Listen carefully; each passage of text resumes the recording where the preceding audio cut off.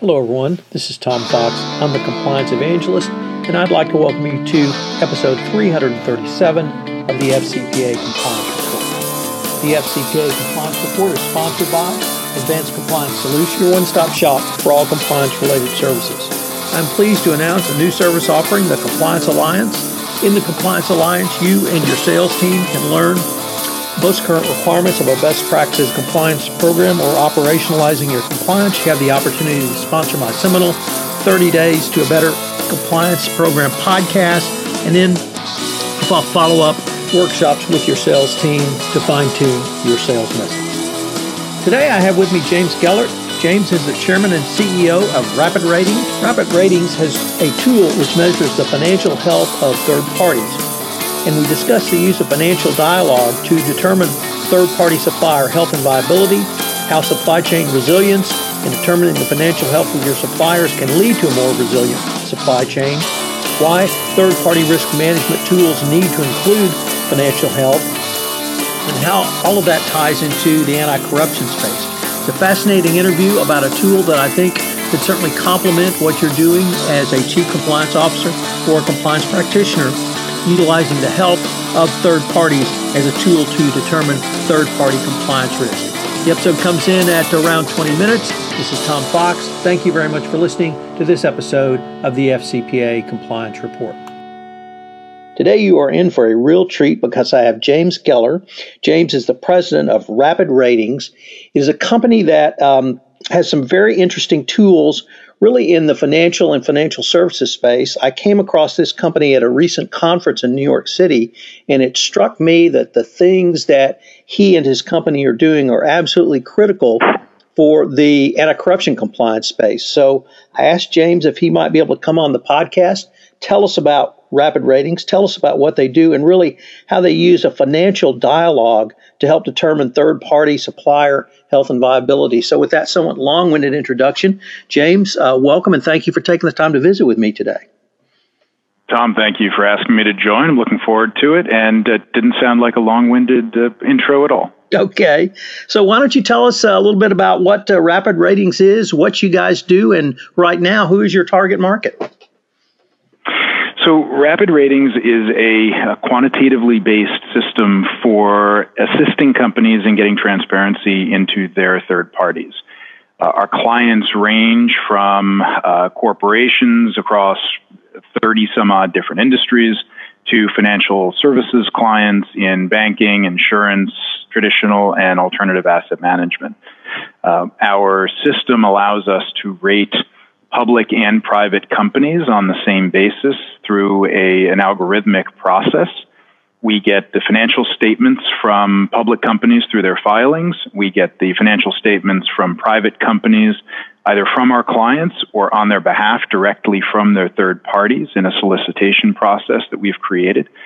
And our system is, we think, the most sophisticated one out there for being able to provide insight into the long-term and the short-term financial health of companies. And that gets worked into supply chain risk management, third-party risk management, customer evaluations on the credit side and the finance sides of shops, underwriting and insurance, lending and banks, investing for asset management. And really, it's a very, very broadly applicable signal or set of signals and portfolio analytics that we're providing to a really widespread audience. James, in the anti-corruption compliance space, when people do due diligence on third parties or perform due diligence on third parties, they're typically looking at ownership structure. But that is not the focus of Rapid Ratings, and you use financial dialogue to determine third-party supplier health and viability. Could you explain that, the difference in that to us? Sure. So we think the evaluation of a third party, and I'll just use the term third party to really mean the whole plethora of counterparties that an organization may have. Again, could be a customer, could be a supplier, vendor, it could be a joint venture partner or intercompany affiliate. It could really be anything. But in third parties, risks are not siloed. At the end of the day, things that affect a company in one place may very well affect them later or earlier in another part of the organization. And traditionally, risk management at corporations has been siloed in the way people are looking at those third parties. You may have compliance looking at some aspects, and you've pointed out ownership structure, and certainly looking at things like whether a company appears or management appears in an OFAC check and gets a flag, whether there's an AML concern, and so forth. And some other part of an organization may look at financial risk, and another part looks at logistics and delivery, whether delivery is on time for products, and on and on. But more and more, it's becoming evident that these things really are linked. Not always, but often. And financial is a common denominator. So a company that is weakening in financial condition is one that is in a position where they may need to cut corners, they may need to take risks, they may not be investing in certain areas where best practices would suggest they invest. And if one is not looking at that, one is going to miss leading indicators of risks that are going to pop up elsewhere in an organization. I'll give you one example. Cybersecurity is obviously a hot topic for everybody. A company that at the beginning of a working relationship, say the onboarding or the due diligence procurement event, one may do a series of checks from a compliance and info security perspective, and that company looks fine, it gets greenlit, and it comes on board as a supplier. Over time, if that company is weakening in its financial condition, the chances are likely that they are going to begin underinvesting in maintaining the quality of their cybersecurity program. In a case like that, over time, a partner of that firm is taking increased risks for a cybersecurity breach because that company is weakening, but because they're not monitoring the financial condition of it on an ongoing basis, they've missed a leading indicator of that cybersecurity problem. And when that problem actually hits, it's too late. It's affecting revenue, it's affecting reputation, it's affecting all sorts of things. So we believe that the connective tissue across these risk areas is critically important. And we're seeing that play out in areas like, for the banks, third-party risk management that is now mandated by the OCC, the Fed, and others, is now forcing different parts of organizations to come together in the banks to assess risk on a more comprehensive basis and to be able to report and act on it for regulatory purposes. So I think it's a very interesting and dynamic topic happening right now across both financial institutions and corporates. James, the goal of a best practices compliance program is to prevent, detect, and then remediate if something comes up. And typically, when people look at third parties, they're trying to detect something that may be wrong. But it really strikes me that the rapid ratings tool moves the process more to the prevent, and so that if information or any indicia pops up, that you can move to remediate or, prescribe a solution before it even gets to either a violation, reputational risk, or an illegal act.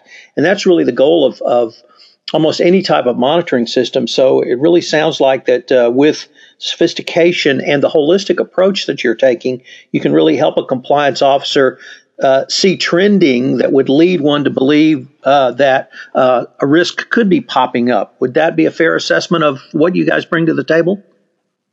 Yeah, Tom, I think it's really well said. And we take the view that now with the advancement in technology, a company like ours can put the time and money into a system like ours, where we have now evaluated close to 12 million company years worth of financial data, and that informs the financial health rating and the core health scores that we are producing for on every company we rate, public or private.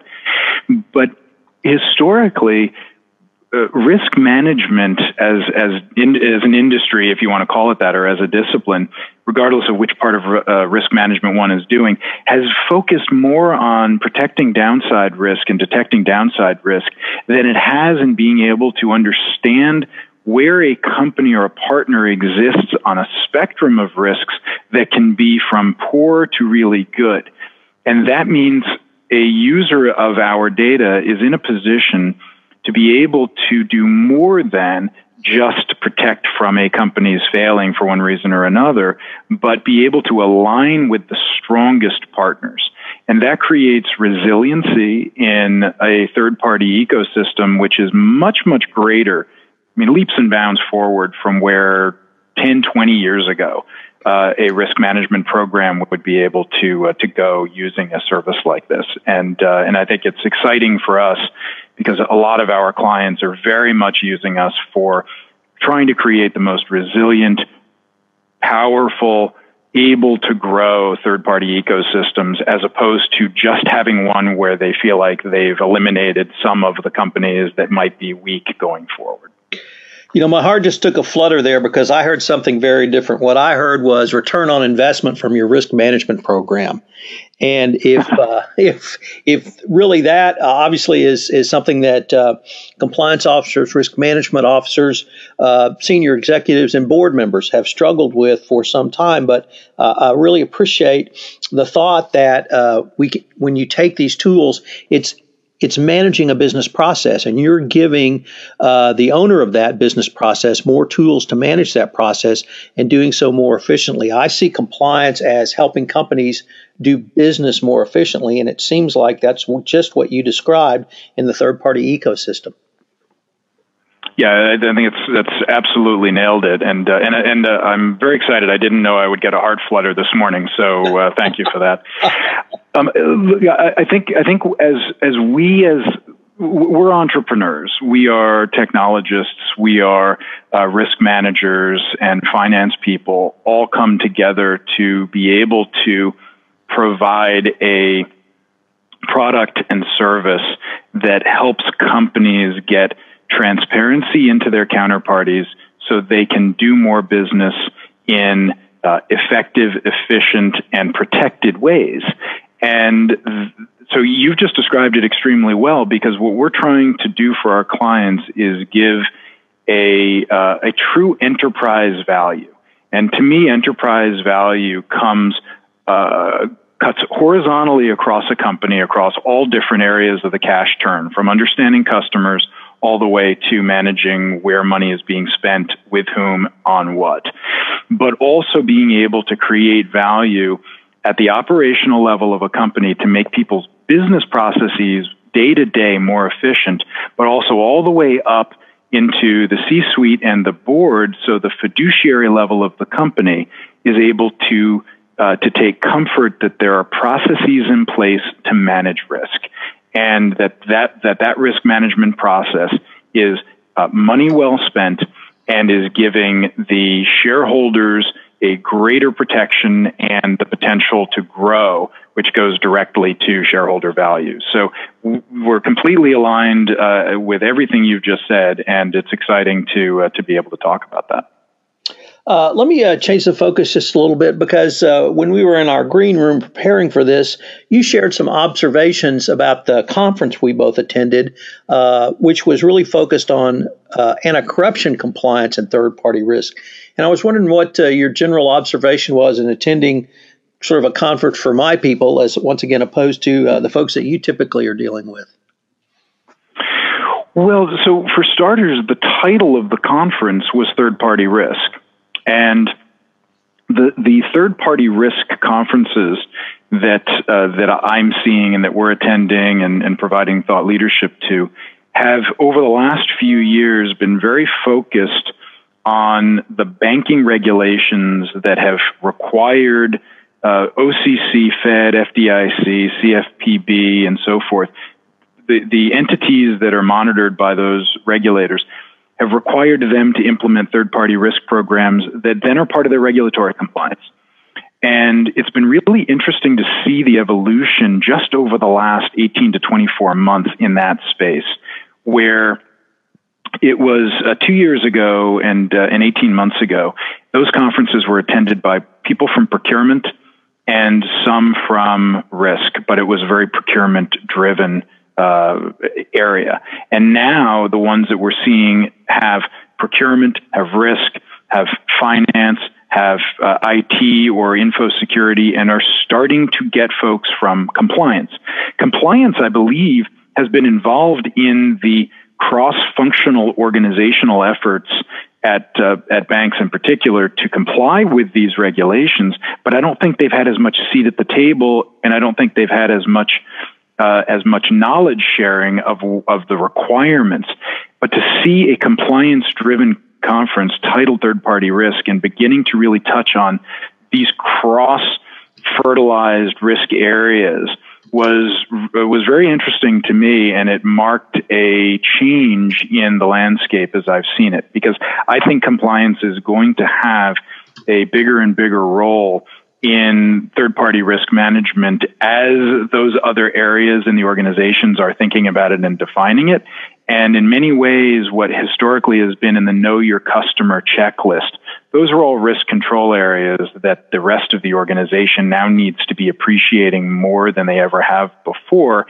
And the organizations have to share data, communicate better, and be able to push that information in a systematic way up to regulators in ways that they didn't before. So I think it really marked an interesting change and a bit of an eye-opener for me in just how much compliance is now becoming more integrated into that entire effort.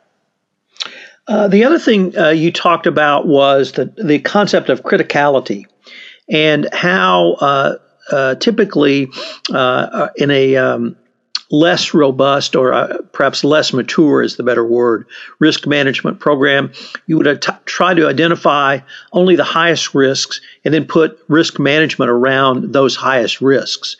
But that leaves a large number of other third parties who might have some risk or a lesser amount of risk unmanaged. And so I was wondering if you might be able to explain a little bit about criticality and where you see that going. Sure. So I think there are two pockets to that. One is as you just said, historically, I think people have managed risks by looking at where the biggest exposures lie. And criticality can be defined by different people in different organizations in different ways. It can be defined as spend, which it usually is. It can be defined as the third parties that will have the most impact on revenue should there be a failure. It can be categorized as those that are touching private, PII, private information, or that have some type of a technological interaction, handshake with an organization, and therefore have the ability to affect you more directly from a cybersecurity perspective. So there are lots of different ways of describing it, and I think historically there's been more focus on let's just figure out the ones where we've got the biggest risk and just look at those. So that's pocket one. Pocket two is that the OCC and Fed guidance on third-party risk is really focusing the attention on critical names. It's not trying to prescribe how to define it, but it's letting the banks define what critical is. And in there's a tendency to try to reduce the number of critical names that one has to focus on, because then there's less regulatory reporting required. So there's just a natural reductionist tendency there. In both cases, they are missing the fact that there are many, many, many other companies that are third parties to your compliance audience, and that they need to be monitoring in some fashion or another. And I think the compliance professionals that I've interacted with in the past, for their own work historically, have taken a much broader view and not just gone to the reduced number of the most critical, but the other areas like procurement and supplier risk management tend to do that.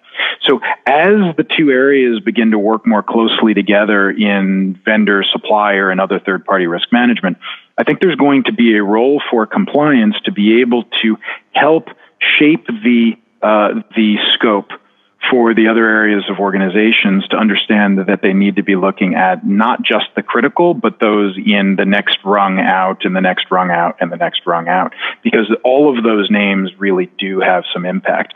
And it was interesting, the OCC put out some clarifying FAQ last week. And when you read through it in its entirety, it makes it clear that financial analysis is required to provide ongoing monitoring of third parties, and that ongoing monitoring needs to be done for every third party, not just for the critical ones. So the grand sum of that is that for any financial institution, they need to be providing a financial analysis on every single third party that they touch. And that can run into the tens of thousands. So they have to be able to use some type of scalable, quantifiable, automated, repeatable process. And that's where we're providing the financial health rating system to be able to give people scale and depth in their analysis. So that's certainly an issue that many compliance practitioners in the anti-corruption compliance space are struggling with. But once again, as compliance programs mature, I think that they're going to take this much more holistic approach. James, unfortunately, we're near the end of our time, but I was wondering if anyone wanted to contact you or any folks at Rapid Ratings, how would they do so? And of course, what's your website? So the website is www.rapidratings.com, and we have lots of ways right there on the site to request demos, request sample reports, and to contact us. So that's the quickest and most efficient way to reach us, and we'd be very happy to speak with anyone or show them individual reports that give them some flavor on exactly how we help people interact and have dialogues with third parties around their financial health. And I would also add, I've checked out the site, and they have some really fabulous resources that are available for download that in the third-party areas that compliance officers who are looking at different ways of considering risk might want to take a look at. So I've been visiting today with James Geller, the president of Rapid Ratings, and it's been a fascinating discussion about different ways to look at third-party risk, and frankly, a much more holistic way, which allows you to create greater business efficiencies. So, James, thank you, and I look forward to continuing the conversation. This is Tom Fox again. I hope you've enjoyed this episode of the FCPA Compliance Report. I would urge you to check out the website, rapidratings.com. Financial health and viability, I think it's going to be the next step that chief compliance officers need to take in addition to understanding ownership and beneficial ownership of their third parties. If you have listened to this podcast on iTunes, please rate our podcast, as it would help in our rankings and help get the word out about the oldest and best, in my opinion, podcast around FCPA compliance. Also, if you have any questions, you can contact me at tfox@tfoxlaw.com. This is Tom Fox. Thank you very much for listening to this episode, and I hope you will join me again for another episode of the FCPA Compliance Report. This podcast is a part of the C-Suite Radio Network. For more top business podcasts, visit c-suiteradio.com.